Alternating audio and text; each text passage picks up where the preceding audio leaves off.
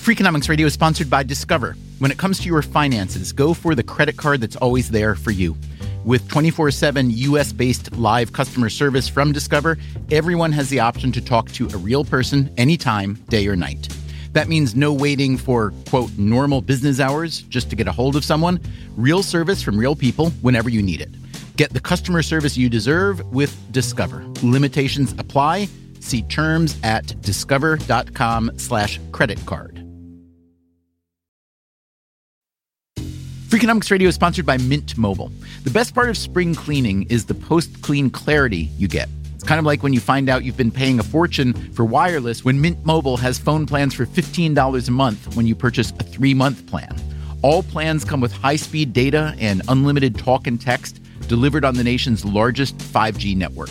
To get this new customer offer and your new 3-month unlimited wireless plan for just $15 a month, go to mintmobile.com/freak. That's mintmobile.com/freak. Cut your wireless bill to $15 a month at mintmobile.com/freak. Upfront payment of $45 required, equivalent to $15 a month. New customers on their first 3-month plan only. Speeds are slower, above 40 gigabytes on an unlimited plan. Additional taxes, fees, and restrictions apply. See Mint Mobile for details.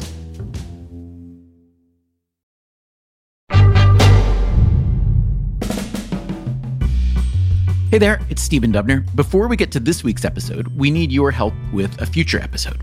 Even if you don't know the book or the movie, even if you didn't know there was a book or a movie, you probably know the word Moneyball.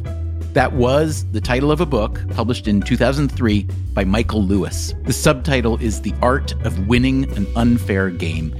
It tells the story of a baseball executive, the Oakland A's general manager Billy Beane, who realized he couldn't compete with the big budgets of the bigger teams. So when it came to assembling his roster, he put his money on smaller bets, smarter bets, statistically sound bets. That's what Moneyball has come to mean today, even to millions of people who don't know a thing about baseball. Moneyball means using data to identify advantages that other people might miss. Next year will mark the 20th anniversary of Lewis's book, so we are going to interview him for an episode of our Freakonomics Radio Book Club. And this is your invitation to go ahead and read Moneyball or reread it. And if you have questions you'd like me to ask Michael when we interview him, send them to radio@freakonomics.com, subject line Moneyball. Thanks in advance, and now on to today's show. I've got a question for you today, a personal question. It's about something you may not be so comfortable talking about. Let me give a little background first. Years ago, I was writing a book about the psychology of money. I was going to call it Money Makes Me Happy, except when it doesn't. But I ended up putting that book in a drawer when I met Steve Levitt, an economist at the University of Chicago, and instead we wrote Freakonomics. And that's turned out pretty well, but the money curiosity never left me. I've always been intrigued by how we think about money, or maybe more accurately, how we fail to think about money. It is one of those topics, like sex and religion and politics, that's often driven less by thoughtful consideration and more by emotion. Money is so versatile, so central to our daily decision-making, that we attach all sorts of emotions to it. Excitement, fear, lust, regret. It's hard to name an emotion that doesn't get attached to money. And this can make money hard to talk about, in some cases, even taboo. Today, I'd like to put aside that taboo and start with a simple question. Where do you get advice about money? Here's how some of our other listeners answered that question. I usually get it from YouTube. There's a channel called The Financial Diet that I really enjoy. Mainly through financial podcasts, so like The Money Guy Show, Afford Anything. Ray Dalio's How the Economic Machine Works. It's a YouTube episode on his channel. I actually started a group with my female friends and colleagues.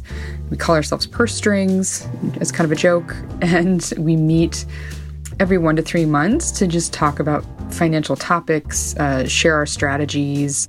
When you're younger, you get it from parents and friends. As I get older, rely more on financial websites. Honestly, I get all my personal finance advice from my dad because he is almost never wrong with this kind of thing. You'll notice none of those listeners told us they get their money advice from a CFP, a certified financial planner. Perhaps this isn't surprising. There are fewer than 100,000 CFPs in the US versus nearly 130 million households. So even though financial advice seems like something you should be willing to pay for, most people aren't. But there's another place where no listeners told us they get money advice. From economists. Why is that? Economists must have a lot of advice about managing your money, right? Economic theory doesn't really have a lot to say about that right now, which is kind of a shock and a scandal, I think. There is at least one economist who does have a lot to say, and he would like you and me to listen to people like him rather than turn to the podcasts and YouTube channels and books written by popular money advisors. There are some pretty significant differences between what economists would recommend versus what these popular authors would recommend. Today on Freakonomics Radio, a smackdown between the economists and the popular finance experts with your money in the middle. How many people has Dave Ramsey helped out of debt versus the average academic economist? It's 1,000,000 to 1. Also, we'll hear your biggest money mistakes. All that starting right now.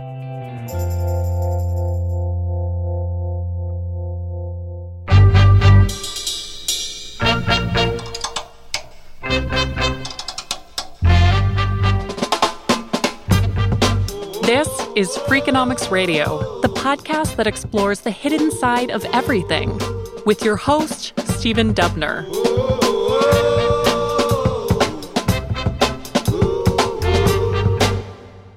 I'd like you to meet James Choi. I'm a professor of finance at the Yale School of Management. Choi has a PhD in economics, and economists have a lot to say about money when it comes to macro stuff. Fiscal policy, monetary policy, corporate finance, investment strategies, things like that. But when it comes to micro stuff, questions about money that you or I might have, what's called personal finance or household finance, most economists have little to say. Why is that? I asked James Choi if the kind of person with the brain power to do big macro thinking may just consider household finance déclassé. I don't think it's déclassé, but I think it's a complicated problem that may end up giving you a messy solution, which is never quite intellectually satisfying. There is this intellectual infrastructure in, say, macroeconomics. And so we're going to study business cycles. We're going to study inflation. We're going to study unemployment. And so there are conferences, there are grants, there are journal articles. There's this momentum that's created by the intellectual infrastructure that causes scholars to produce papers in that area.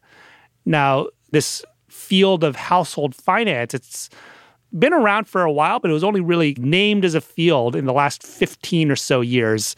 Maybe in the next 10 years, there will be a lot more smart people that start thinking very seriously about this sort of question. Choi recalls hearing another theory from an elder statesman in his profession about why most economists don't care about household finance.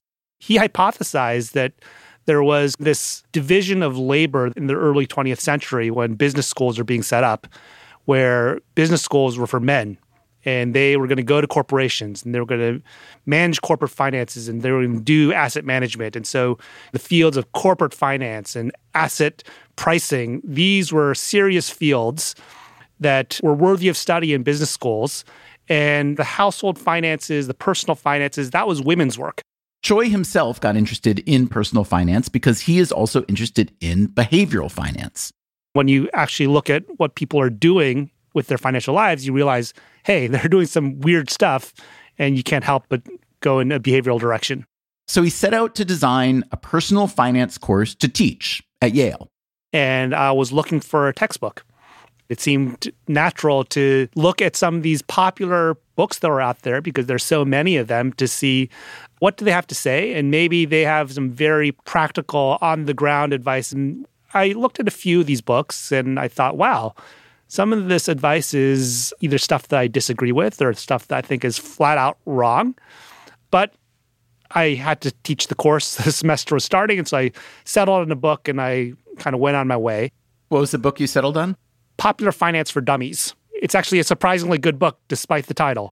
The title is actually Personal Finance for Dummies by Eric Tyson, but let's not read too much into the fact that the one popular finance book that an economist deigned to teach, he gets the title wrong. Anyway. So that planted the seed of this idea that maybe it would be interesting to do a more systematic survey of what these popular authors are writing. For this systematic survey, Choi selected the top 50 personal finance books as measured in 2019 by the book site Goodreads. And so that started this multi-year project where I had a team of undergraduate RAs read these 50 books and create their own taxonomy. And then as I was trying to pull all that together, I just ended up feeling that I needed to read these 50 books myself and do some close textual analysis of the relevant passages. And that's kind of where the paper ended up at the end of that entire process. The paper Choi is referring to is something he recently published. It's called Popular Personal Financial Advice versus the Professors. In it, he examines the advice given in books like Rich Dad, Poor Dad by Robert Kiyosaki, The Millionaire Next Door by Thomas Stanley and William Danko, and Women and Money by Susie Orman. These are books that sell millions and millions of copies. Now, some popular finance books are written by certified financial planners, or at least they distill the best practices that CFPs offer, but many are not.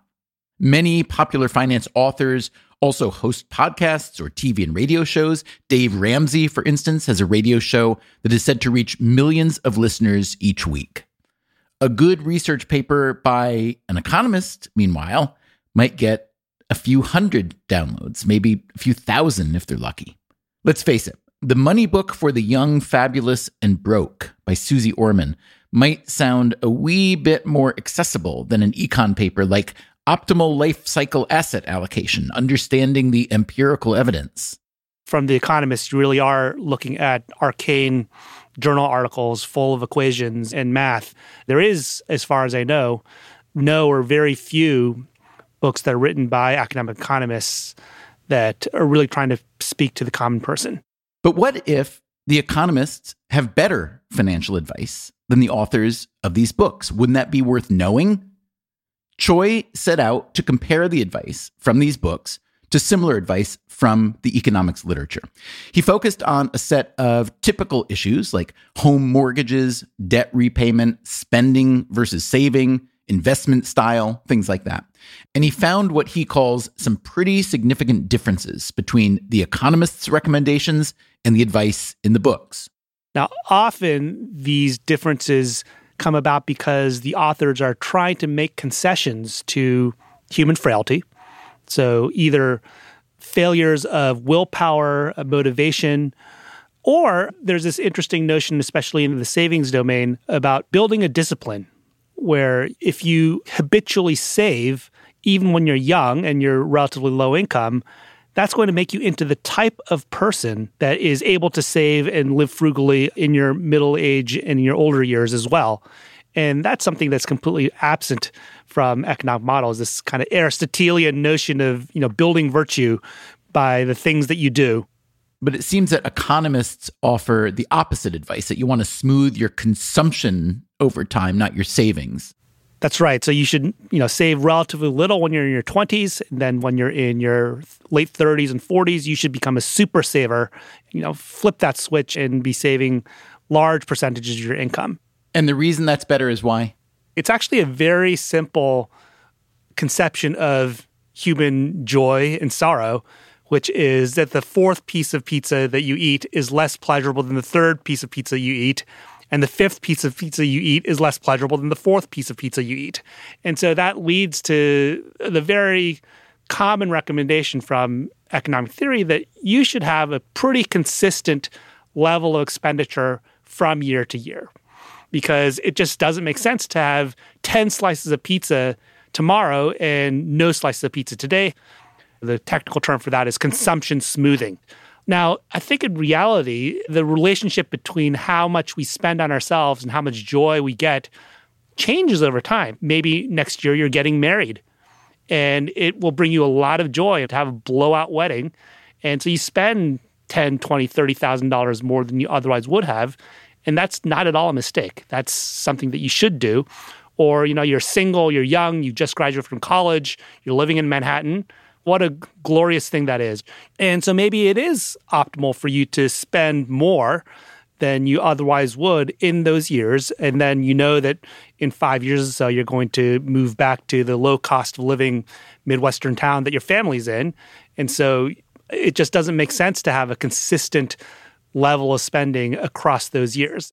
But generally, Choi says, economic theory would suggest we smooth our spending across our life cycle. Most popular finance books, meanwhile, recommend the opposite, that instead of smoothing spending, you should smooth your saving. In other words, you should put aside the same percentage of your income every year, no matter how much or how little you make. One popular book in Choi's analysis is called The Index Card, Why Personal Finance Doesn't Have to Be Complicated.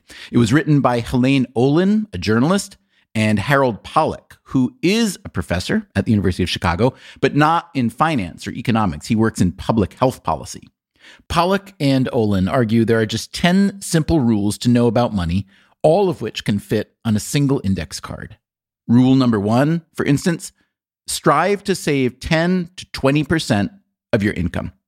A few years ago, we interviewed Pollack for an episode called Everything You Always Wanted to Know About Money But Were Afraid to Ask. And we did ask him about that simple savings rule.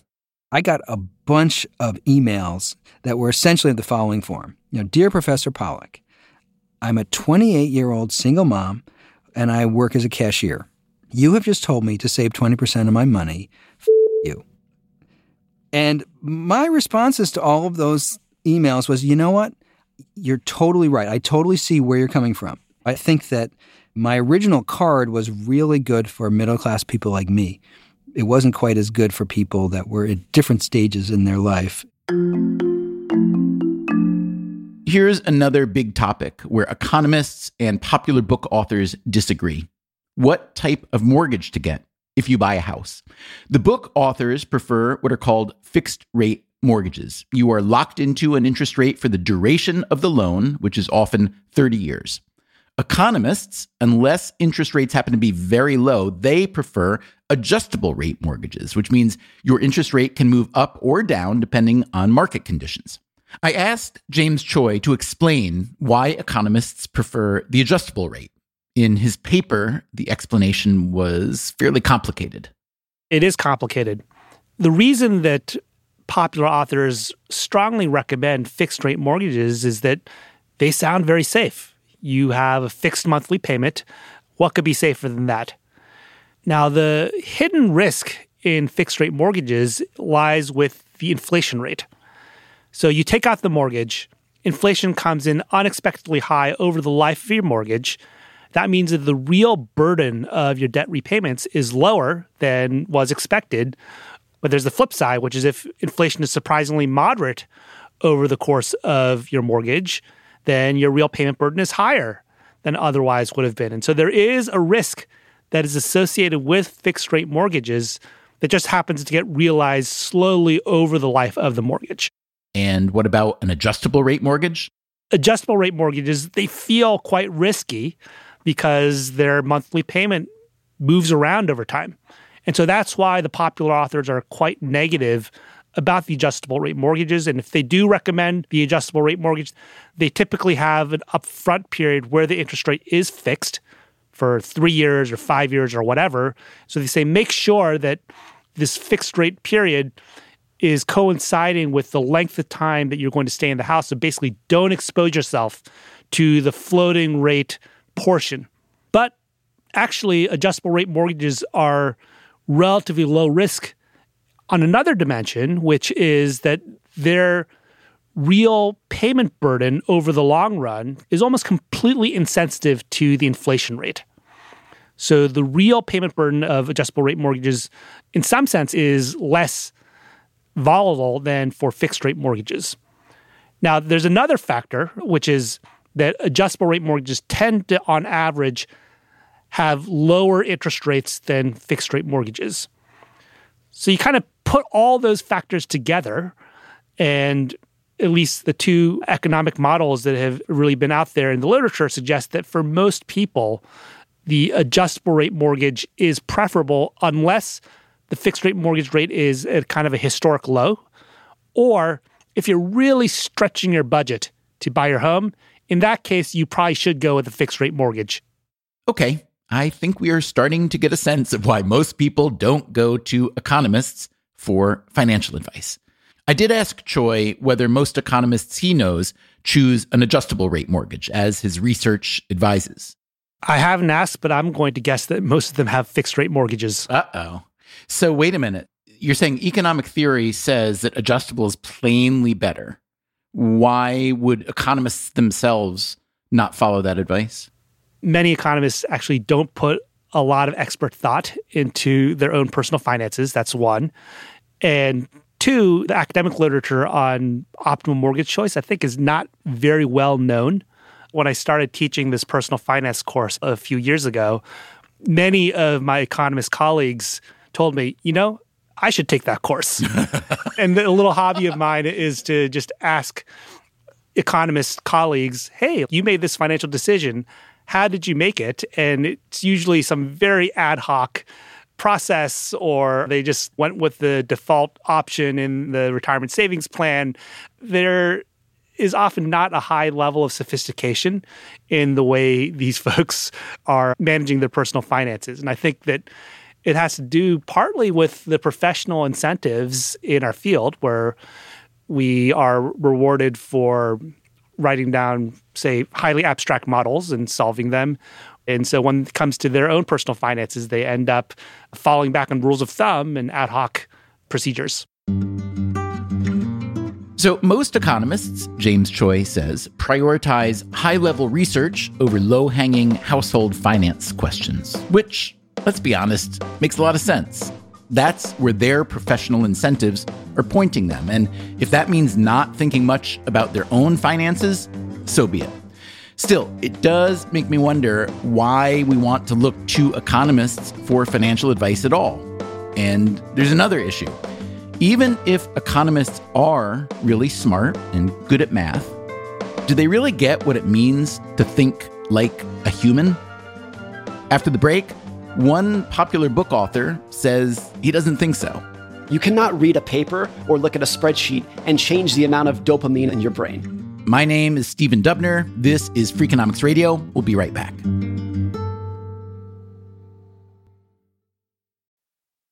Freakonomics Radio is sponsored by Redfin. Whether you need to buy or sell a home, or you're just obsessed with looking at homes for sale, Redfin has got you covered. Redfin updates their listings every 2 minutes, and they give you personalized recommendations based on the homes you like, so you can find the home that's just right for you. With the top-rated Redfin app, you can favorite homes, share listings with others, and schedule tours even the same day with a local Redfin agent. And if you're looking to sell, Redfin agents get you the best price possible for your home. With a listing fee as low as 1%, Redfin's fees are half of what others often charge. In fact, last year, Redfin saved home sellers $127 million. No matter where you are in your real estate journey, Redfin can help. Download the Redfin app to get started today.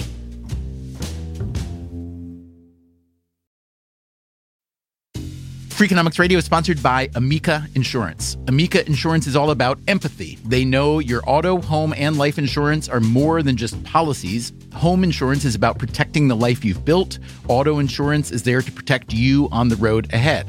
That's why Amica takes a consultative approach to help protect what matters most to you. They are a customer-owned insurance company that puts your needs first, and their representatives are available 24/7 for claim-related matters. As Amica says, empathy is our best policy. Freakonomics Radio is sponsored by Cars.com. Have you heard about the Your Garage feature on Cars.com? Here's how it works. You add your car to your garage to track its market value and cash in when the time is right to sell. Track both your car's historical and projected value. When it's time to sell, easily secure an instant offer from a local dealership or sell it yourself on Cars.com. Start tracking your car's value with your garage on Cars.com.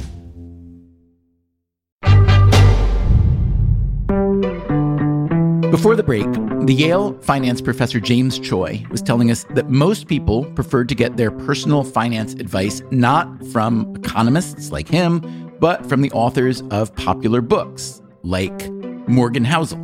I am the author of the book, The Psychology of Money, and I'm a partner at the Collaborative Fund. The Collaborative Fund is an investing firm, but Housel isn't on the investment side. He is essentially the house author, writing and speaking about finance. Before that, he wrote for The Motley Fool and The Wall Street Journal. He published The Psychology of Money in 2020, too late, as it turns out, to be included in the top 50 personal finance books that James Choi analyzed. Otherwise, it would have been included. Housel's book has sold more than 2 million copies. We've spent the last 2 years struggling to keep it in stock. We just can't print enough. Housel grew up in California. He was a competitive ski racer. The quirk, I would say, is that I was a ski racer during my high school years, during the years in which other people would go to high school. I did not attend a high school. I did an independent study program that was sanctioned by the state of California, but I did virtually nothing to get a quote-unquote diploma that they gave me when I was 16. When he was 17, 2 of his close skiing friends died in an avalanche. Yeah, I'd known them forever. We'd skied together, 6 days a week for our entire adolescence and teen years. And I had been with them that morning. We were doing this out of bounds skiing, which is illegal. We would ski down this out of bounds run, and then we would hitchhike back because when it's out of bounds, there's no chairlift. They went and did this run again. I decided to skip it, and I was going to go pick them up in my car rather than them hitchhiking home. And that was when they were killed in an avalanche. Their bodies were found the next day. And then a few months after that, I broke my back skiing. So that was kind of the wake-up call of like, okay, it's time to go figure out something else to do with my life now. He worked some odd jobs, did some community college, and then some university. I eventually transferred into the University of Southern California, which is where I got my degree. And you studied econ, is that right? Yes. Looking back, do you feel that you learned anything particularly useful, interesting about personal finance by studying economics in college? No, I really think the answer is no. And I've thought really deeply about this. And it's not to say that I didn't learn anything useful. I mean, the most useful thing I got is I met my wife at USC. That was far and away worth the cost of admission 10 times over. But in terms of what I learned, when you learn economics at the academic level, you are very familiar with this. It is taught as a math-based subject where 2 + 2 = 4 and there is one right answer. In the real world, though, it's not like that at all. It's a much mushier topic. People do not make financial decisions on the spreadsheet or on the chalkboard. They make them at the dinner table. And the gap between those two things can be 10 miles wide. So it's not that I didn't learn anything useful about economics in college. It's just that I was completely blind to the difference in how emotions and psychology and sociology, keeping up with the Joneses, how all those topics play into financial decisions that tends to be ignored at the academic level. I think this is a really important point that Housel is making here, that psychology especially plays a big role in our money decisions, for better or worse, and that economists typically haven't had much interest in or even awareness of basic psychology.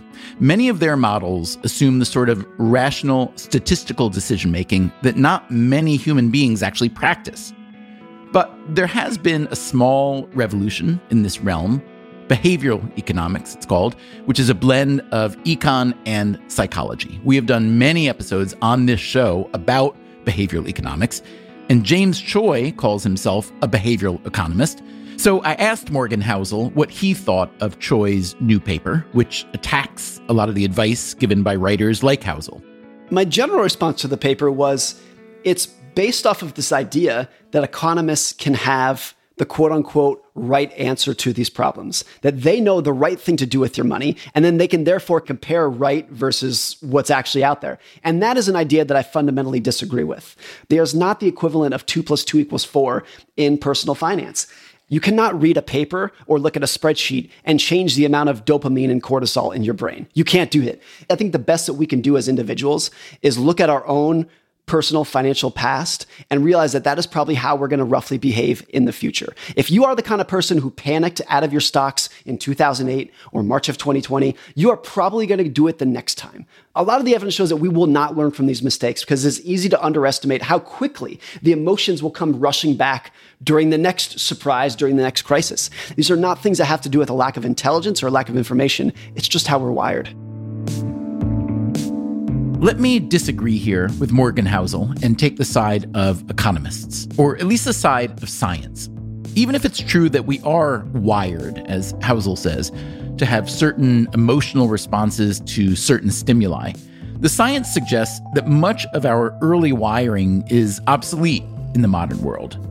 But it may be that our emotional responses to money aren't wired. It may be that we've been conditioned into certain responses, or maybe we're just responding to incentives, and there are a lot of incentives to respond to. Think about the size of the financial services industry and the whole consumer economy. There are thousands of firms doing everything they possibly can to get us to spend money in ways that may not be in our best interest. Who really thinks it's a good idea to pay 15% interest on a credit card, other than the credit card company? It's also true that a lot of us fall into bad habits when it comes to money. And as we know, habits are sticky. But that doesn't mean we have to just give up. Rather than curse the fact that we may be wired to behave a certain way, we try to break our bad habits. Yes, it can be hard, but also worthwhile. Think about smoking. Once the evidence was clear on the danger of smoking, we collectively put a lot of resources into curtailing this bad habit, and that effort has been fairly successful. So shouldn't we at least try to change our bad financial habits? Maybe we do this from the demand side, that's us, the consumers, or from the supply side, that's the companies that are selling to us, or maybe both. Let's take a look at consumer debt. One of the biggest disagreements between the economists and the personal finance authors is how to pay off credit cards and other consumer debt. Here's how James Choi summarizes the debate.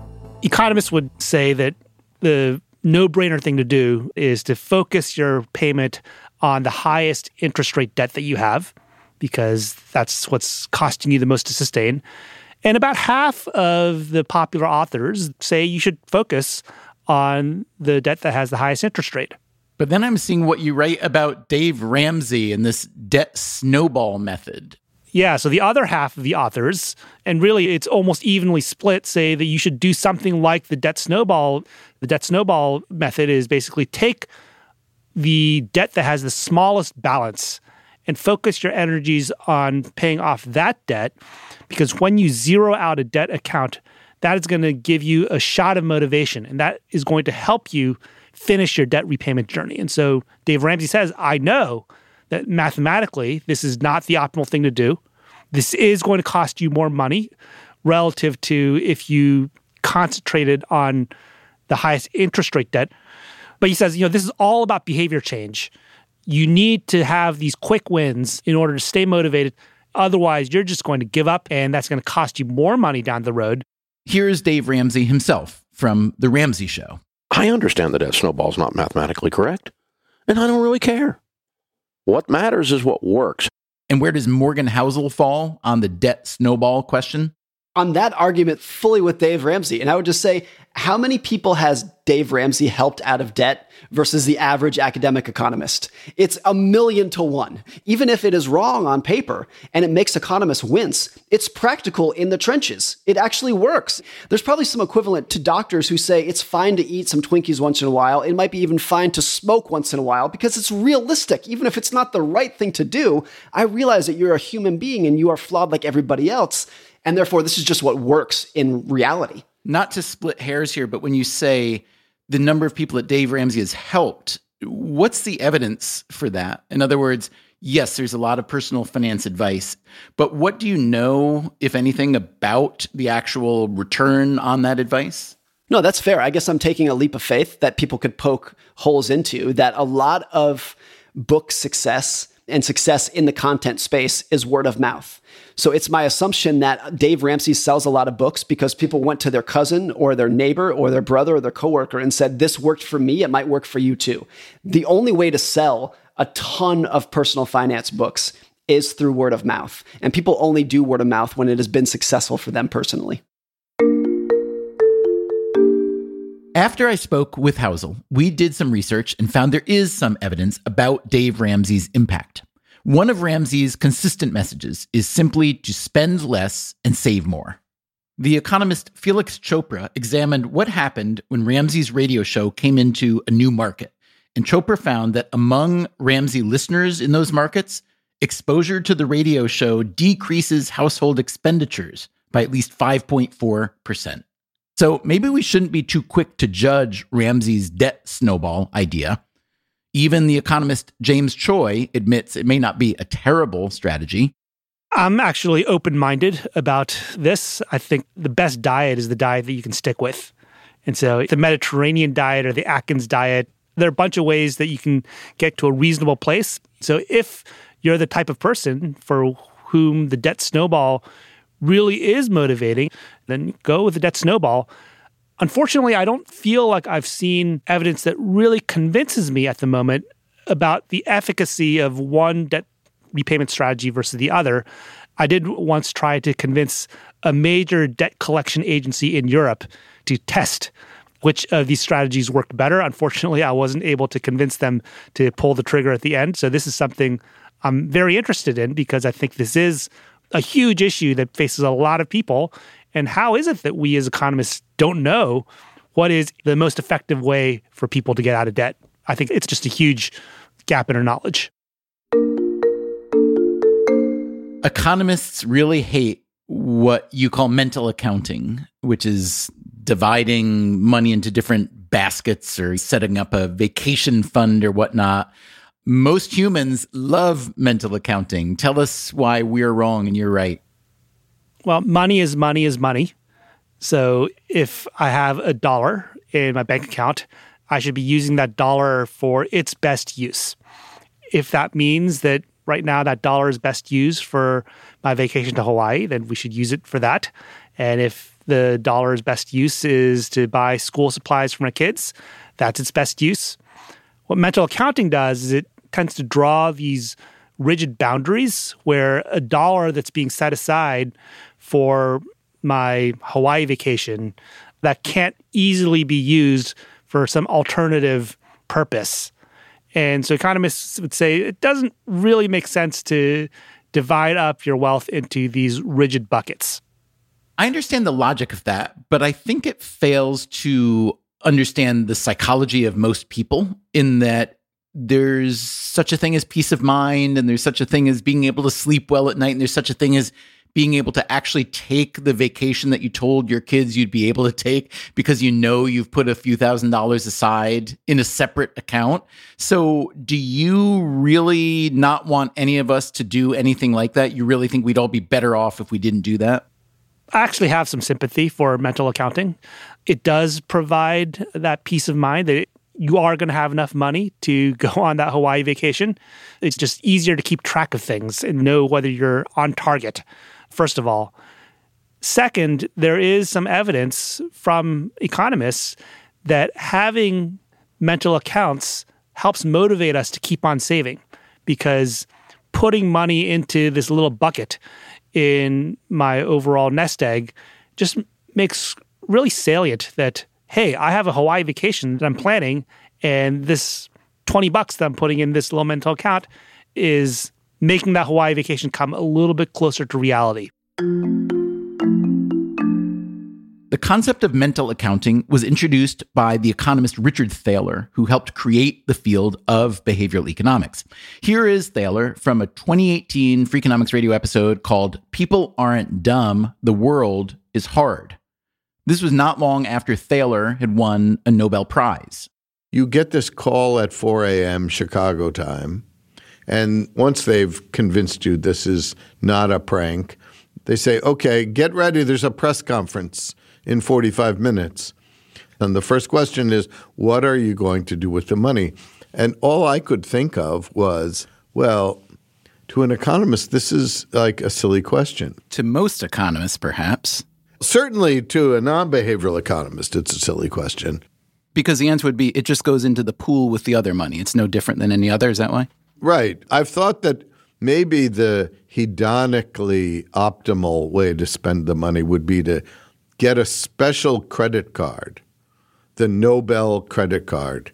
And then when I decide to buy a ridiculously expensive set of golf clubs, hoping that that will turn me into a competent golfer, then I just whip out the Nobel card. That might be a good idea. So maybe mental accounting isn't such a terrible idea. Here's another point of contention between most economists and most personal finance authors. Should investors go out of their way to buy stocks that pay dividends? James Choi again.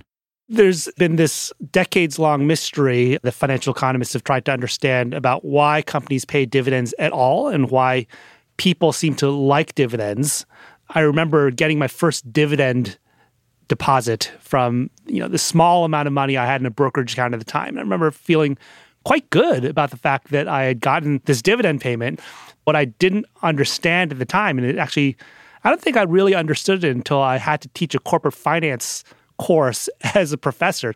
If you have a stock, let's say that the stock is trading at $10 per share, and the stock pays a $1 per share dividend, as soon as that $1 per share dividend is paid out, the stock's price drops by a full dollar. So now it's a $9 per share stock instead of a $10 per share stock. And I don't think that that's well understood. People think that that dividend payment comes almost for free.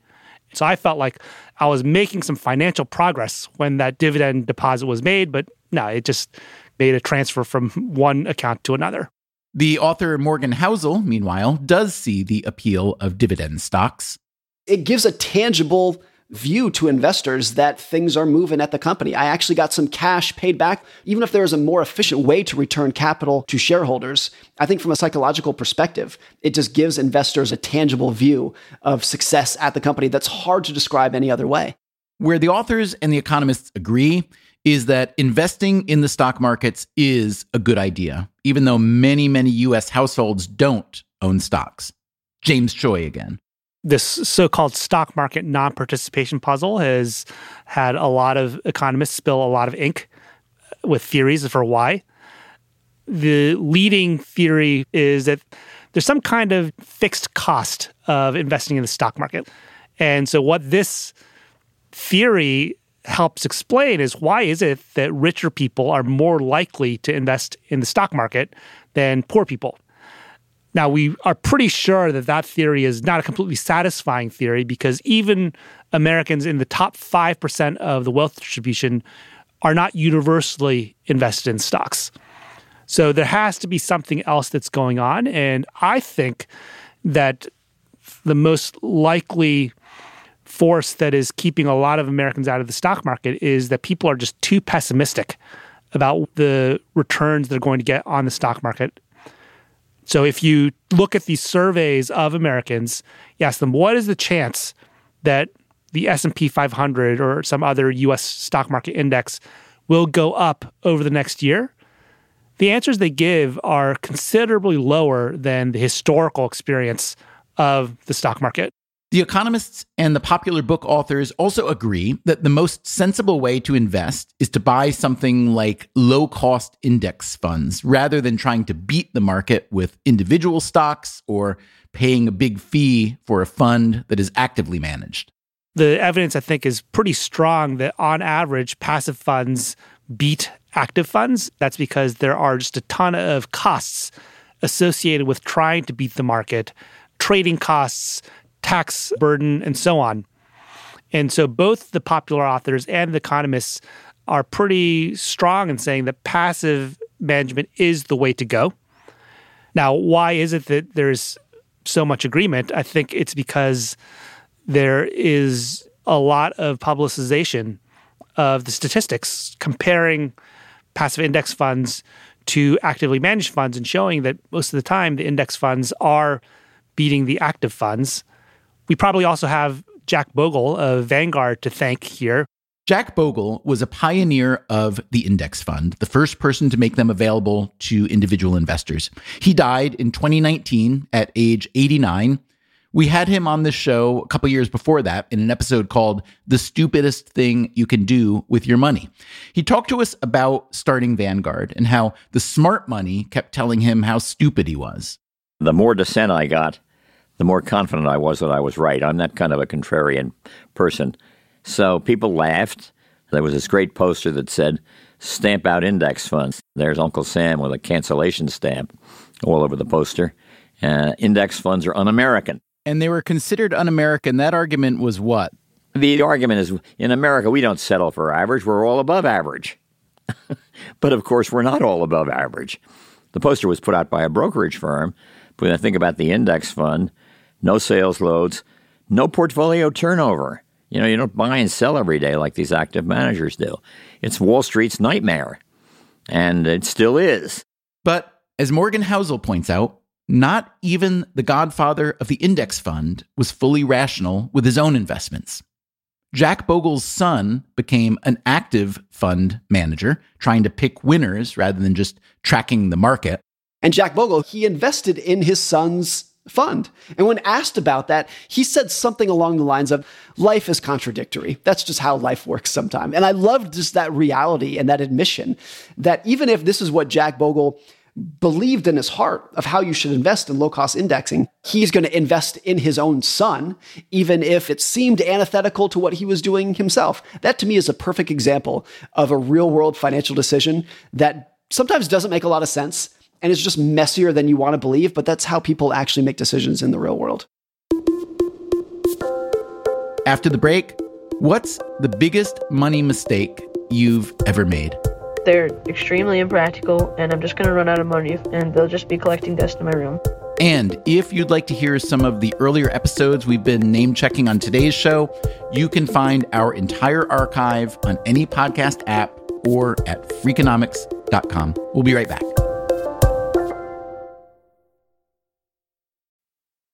Freakonomics Radio is sponsored by Southern Company. As a national leader in carbon-free nuclear energy, Southern Company has a vision of a resilient energy future, and every day they're putting it in motion. That means balancing the responsibility and reliability of their existing infrastructure while also investing in carbon-free nuclear energy along with wind and solar power as an essential component of preserving our environment. With energy demand on the rise, their balanced approach to a net zero future centers around creating jobs, helping communities thrive, and meeting demand for carbon-free energy in a way that's affordable, reliable, and safe for all. Because a stronger and more equitable tomorrow is only possible through investments in our communities today. Learn more at southerncompany.com. What does it mean to be rich? Maybe it's less about reaching a magic number and more about discovering the magic in life. At Edward Jones, our dedicated financial advisors are the people you can count on for financial strategies that help support a life you love. Because the key to being rich is knowing what counts. Learn more about our comprehensive approach to planning at edwardjones.com/findyourrich. Edward Jones, member SIPC. Freakonomics Radio is sponsored by FedEx. Dear small and medium businesses, no one wants happy customers more than you do. So you need a business partner just like you, like FedEx, who understands your passion for serving your customers because they have the same commitment towards you. That's why FedEx offers you picture proof of delivery, packageless and paperless returns, as well as weekend home delivery to 98% of the U.S. population on Saturday and over 50% on Sunday. See the FedEx service guide for delivery information. Trust FedEx for timely deliveries. See what FedEx can do for your business. Absolutely, positively FedEx. We asked you, our listeners, to share some of the biggest money mistakes you've made. Here's what you said. I took out way too much in student debt, and I'm going to be figuring that out for the rest of my working life, I think. I used to spend toward the upper end of my credit limit and pay it off immediately, thinking that that would actually boost my credit score. And I later learned that it actually does the opposite. I couldn't figure out what was wrong until I finally I remembered, oh my God, I owe $2 to this credit card that's like destroying my credit. I lost 30 grand when I started investing. I was 20 and I was working in the oil field. I do keep the majority of my money still in savings accounts today. That's just like a genetic thing, I think. I wish I had understood earlier on how easy it is to obtain personal debt instruments, yet how hard it can be to get out from underneath them. Hello, my name is Tate. I'm 12 years old, and I live in a suburb of Minneapolis, Minnesota. And the only mistake I made was buying a lot of Pokemon cards. They're extremely impractical, and I'm just going to run out of money if I only buy Pokemon cards. And they'll just be collecting dust in my room, so there's no point in buying them anyway. I asked James Choi, the economist, what he considers the most common money mistakes made by the average person. I'd say two things that are somewhat related. One is just not having a rainy day savings buffer. So life is just very, very difficult if you have no buffer for these predictable emergencies. You get a flat tire, you have to patch a hole in your roof, whatever it is. Just to have a couple months of income at least salted away is a pretty high priority. So a lot of Americans don't have that. I mean, a lot of people would say, what are you talking about? You're an economist at Yale, which is a great job. Your wife is a physician. You guys are in really good shape financially. A lot of people can't even start to think about having a rainy day fund because, look, we know what wage stagnation has looked like over the past 20, 30 years. So a great many people are just not able to even get on solid ground, much less get the rainy day fund. Look, everybody wants to have more income than they do. But if we just look at Americans in the 1950s, we had much lower income in the 1950s than we do now. And personal savings rates were a lot higher. Or you can look at China, where their per capita GDP is a fraction of what ours is. And yet you see personal savings rates in 30, 40, 50% ranges. And so it really is about what standard of living do we find tolerable.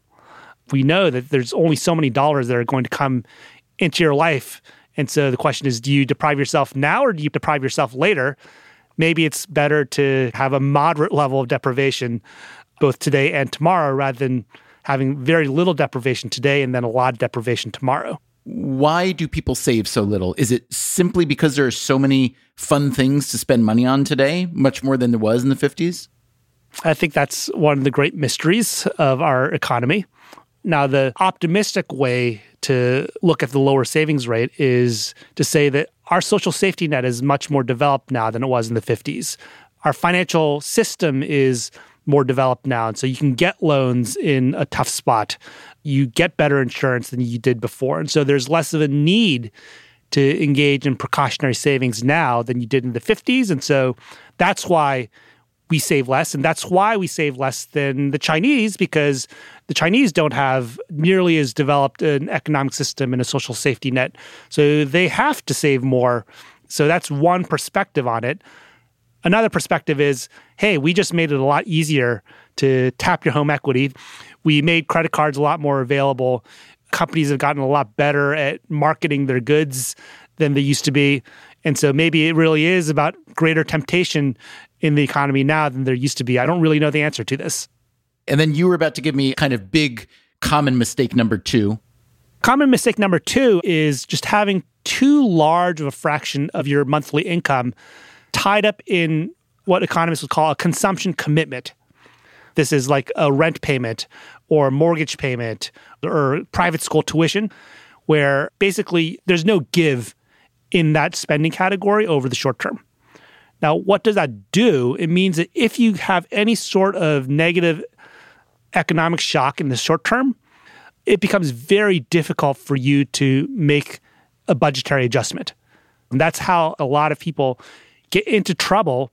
So a lot of these authors will say you should not have more than 50 to 60% of your income committed to inflexible spending. And your number then would be what? I think that that's probably pretty sensible.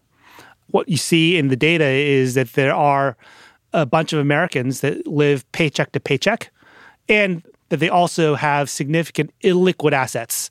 So this is kind of the paradox of you live in this beautiful home, you have a six-figure income, and yet you're out of money at the end of the month. This is a phenomenon that economists call wealthy hand-to-mouth. These are people basically who are house-rich, cash-poor, and I think it's a pretty stressful way to live. This made me curious to know how Morgan Housel, the author of The Psychology of Money, thinks about his housing costs. My wife and I paid off our mortgage when we had a 3% 30-year fixed-rate mortgage. It is the worst financial decision we have ever made, but the best money decision we have ever made. When Housel says it's the worst financial decision, that might need a little explaining. A mortgage with 3% interest is considered very attractive. When a bank lends you money that cheaply, not only do you get to live in the house while you pay it off, but whatever leftover money you have can be invested in the stock market, which historically pays out well above 3%. So you get to use money from the bank, which it got from the US government, even cheaper, and you can grow your money. Plus, you get a tax break on your mortgage payment since the government likes to subsidize homeownership. That's why most people consider a low-interest mortgage to be a great thing and certainly worth keeping if you have one, but not Housel. On paper, on a spreadsheet, it's the worst thing we could have possibly done because it's basically free money that we gave up. In the real world, in our household, though, there is nothing we have ever done with our money that gave us more joy, more sense of freedom and independence and stability for our children than doing that thing. I have so many friends who, even when I frame it exactly like that, they say, I still don't understand why you do it, and I would never do it. And I'm saying, that's great. I know it doesn't work for you, but it works for me. So what's the emotional upside for you for having made that decision that most economists and even many financial advisors would advise against?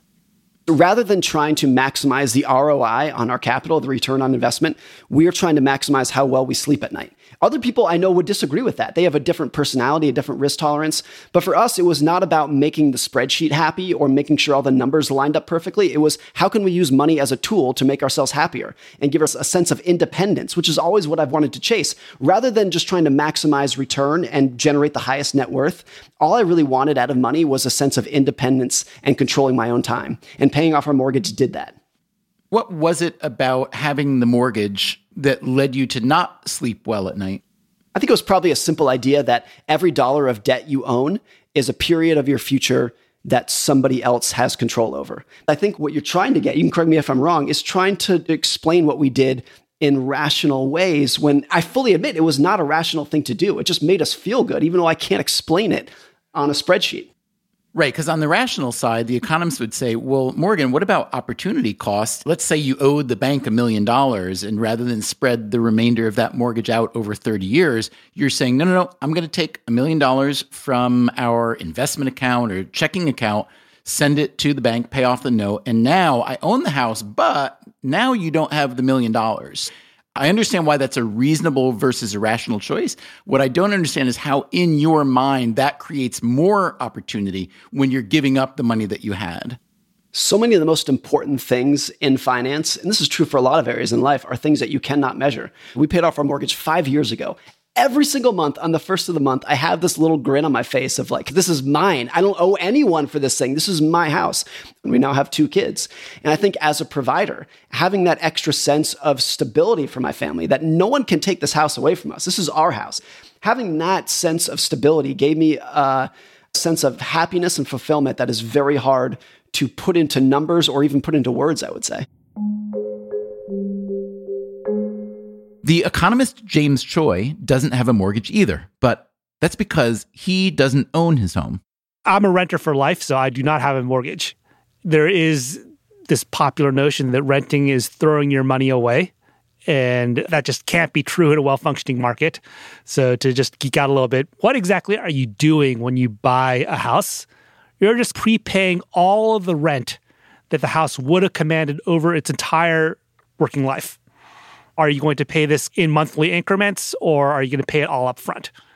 It's a little bit more complicated than that, but that's the basic intuition. And so in a well-functioning market, the marginal person should be indifferent between buying and renting. To me, one of the biggest differences is when you own someplace, you feel totally different about the place and you treat it differently. You invest in it differently, you decorate it differently, you have a different relationship with your neighbors and your community and so on. That's purely a psychological benefit, but can't you put that in the plus column for owning versus renting? Well, absolutely. I mean, it goes both ways. So on the one hand, nobody ever changed the oil on a rental car. Right. So you, for sure, are not going to take care of a rental property as well as you would for a home that you own on your own. So in that sense, there's more wear and tear on rental properties, and so that's going to raise rents relative to if the thing was owned.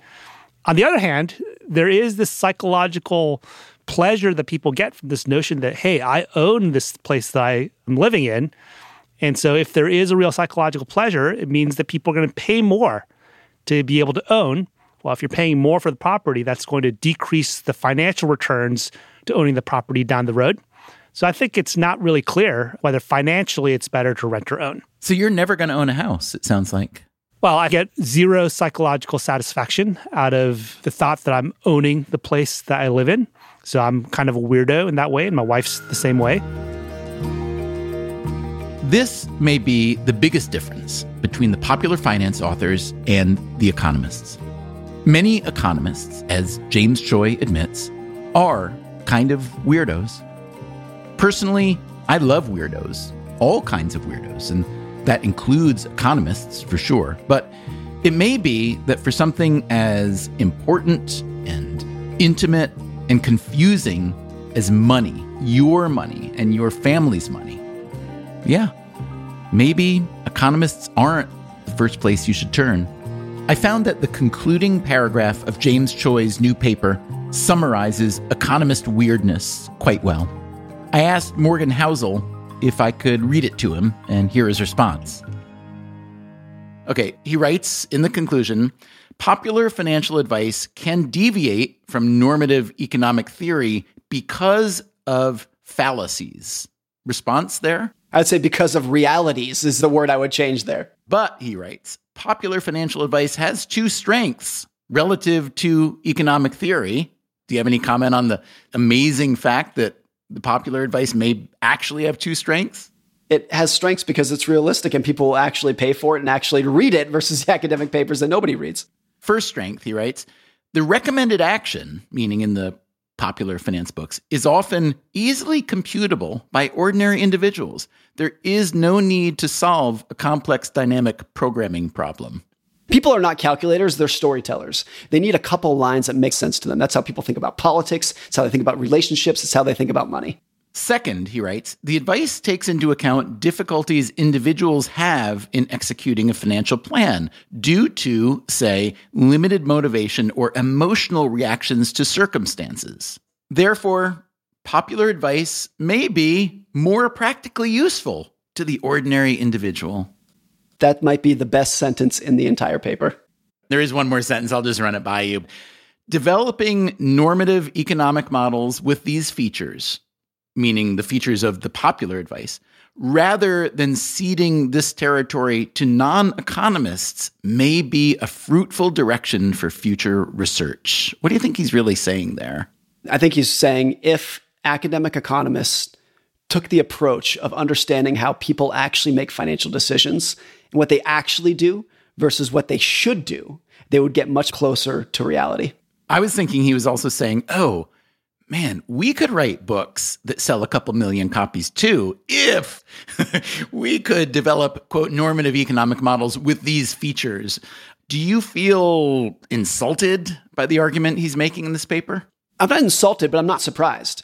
I'm not surprised that people who are very highly credentialed, are very intelligent, and have spent their lives devoted to one sphere of finance view that sphere as superior to other people who are less credentialed, less educated, and are promoting advice that they view as wrong. And I'm not surprised by it. I just don't think it's practical in the real world. On this point, the intelligence of economists, I wanted to go back one last time to James Choi. how smart do you have to be in the modern world to be good at personal finance? Smarter than me. Okay, so that's scary. You're a PhD economist. And wouldn't the better answer be, oh, no. You don't have to be smart. The system is set up so that anybody can manage your personal finances well. Wouldn't that be the better answer rather than you have to be really, really smart to figure out all this complication and this massive set of options and possible wrong decisions? Well, I think that it's actually not that hard to get to some places reasonable. What's really hard is to get to the optimal solution. I mean, life is complicated, and there are so many factors that our economic models don't really take into account because they are too complicated. They are too person-specific. They are these Byzantine rules that we've created as a society in tax code and all these institutions that are interacting with each other. So to really get at the optimal solution, I think it's almost hopeless. But to get somewhere reasonable where you have a comfortable life and you're not worried about money all the time and stressed out, I think that's pretty doable even for the ordinary person. What do you think? Is it pretty doable for the ordinary person? Is it pretty doable for you? I hope so. I also hope this episode may have helped you think about how you think about money. Thanks much to James Choi, Morgan Housel, and everyone who sent us voice memos about their money stuff, especially Tate, who sounds like he's kicked the habit of spending all his money on Pokemon cards. Coming up next time on the show, when it comes to globalization and economic liberalization, there are winners, there are losers, and now there's a referee. One of the things that I think has clearly come out from both Russia and China is that that has not borne fruit in quite the way that the United States may have hoped. Why globalization has mostly failed, at least so far. That's next time on the show. Until then, take care of yourself, and if you can, someone else too. Freakonomics Radio is produced by Stitcher and Renbud Radio. This episode was produced by Alina Kullman. Our staff also includes Neil Carruth, Gabriel Roth, Greg Rippin, Zach Lipinski, Ryan Kelly, Rebecca Lee Douglas, Julie Canfer, Morgan Levy, Catherine Moncure, Eleanor Osborne, Jeremy Johnston, Jasmine Klinger, Daria Klennert, Emma Terrell, and Lyric Bowditch. Our theme song is Mr. Fortune by the Hitchhikers. All the other music was composed by Luis Guerra. As always, thanks for listening. You don't want to rent spouses the way you rent your living place. I think renting spouses is a terrible idea. Okay, good. I'm glad that's firmly established. The Freakonomics Radio Network, the hidden side of everything. Stitcher. Just in and so good. Thousands of summer deals at your Nordstrom Rack store. Save up to 60% on new arrivals from Vince, Rag & Bone, Adidas, Joe's, Marc Jacobs, and more. Great brands, great prices every day at Nordstrom Rack. But hurry for first dibs. Get your summer favorites up to 60% off at Nordstrom Rack today. Great brands, great prices. That's why you rack. Hear that? It's the call of the Crave. And when the Crave calls, you know what to do. Try the $5 Bacon Bundle, because the only thing better than a White Castle slider is a White Castle slider topped with crispy hickory smoked bacon. So pick any two of either the Bacon Cheese Slider, 1921 Bacon Cheese Slider, or Chicken Bacon Ranch Slider. And also get a small fry for just $5 with the $5 Bacon Bundle. White Castle. Follow your Crave. Freakonomics Radio is sponsored by Capital One Bank. With no fees or minimums, banking with Capital One is the easiest decision in the history of decisions, even easier than deciding to listen to another episode of your favorite podcast. And with no overdraft fees, is it even a decision? That's banking reimagined. What's in your wallet? Terms apply. See CapitalOne.com/bank. Capital One N.A. member FDIC.